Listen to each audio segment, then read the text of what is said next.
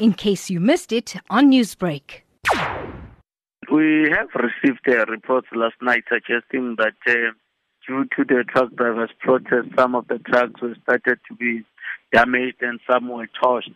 We have also verified that about 23 of them were torched last night, and also which further caused more delays and barricading of the road. And we can also confirm that more than 50 people were arrested. Those include the drivers who have been taken for questioning and members of the public who were caught looting during this.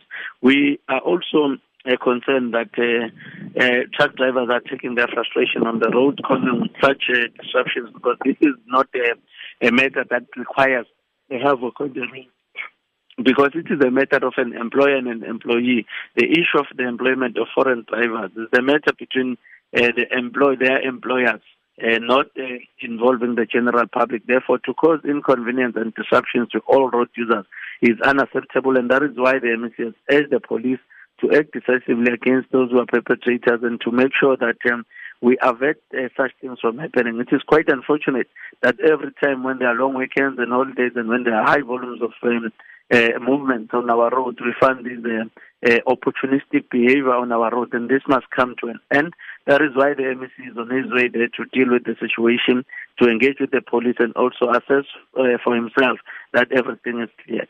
Considering the fact that 23 trucks have been burnt last night, tell me, how would you describe the atmosphere there this morning? People around that area could be easily, they are vulnerable. They can easily get attracted to any form of disruption. That is why the Provincial Executive Council, led by the Premier, has dealt with this issue to say we need an integrated strategy to deal with the issue of Mooi River, both from the security point of view, but also the socio-economic condition of that area, because there seem to be more people who are not working. There seem to be more people who are below the poverty bracket. Therefore, those people or those groups will be easily tempted to be a part of any action that causes disruption, as long as it will benefit them. But we are saying a long-term solution is required to deal with that challenge, but also the lives of other road users has been affected,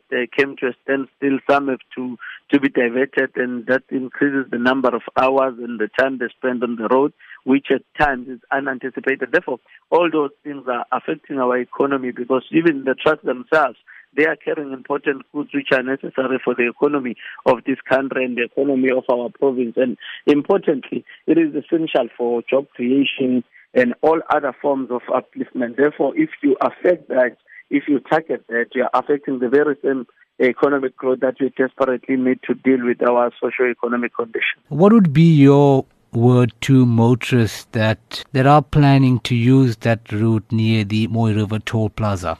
Well, we are urging people to delay their trips, else they need to be diverted. Our traffic officials are there to deal with the diversions, and they will be attended when they get there. But we are hoping that as the recovery is in progress, once all is clear, the road is going to be open.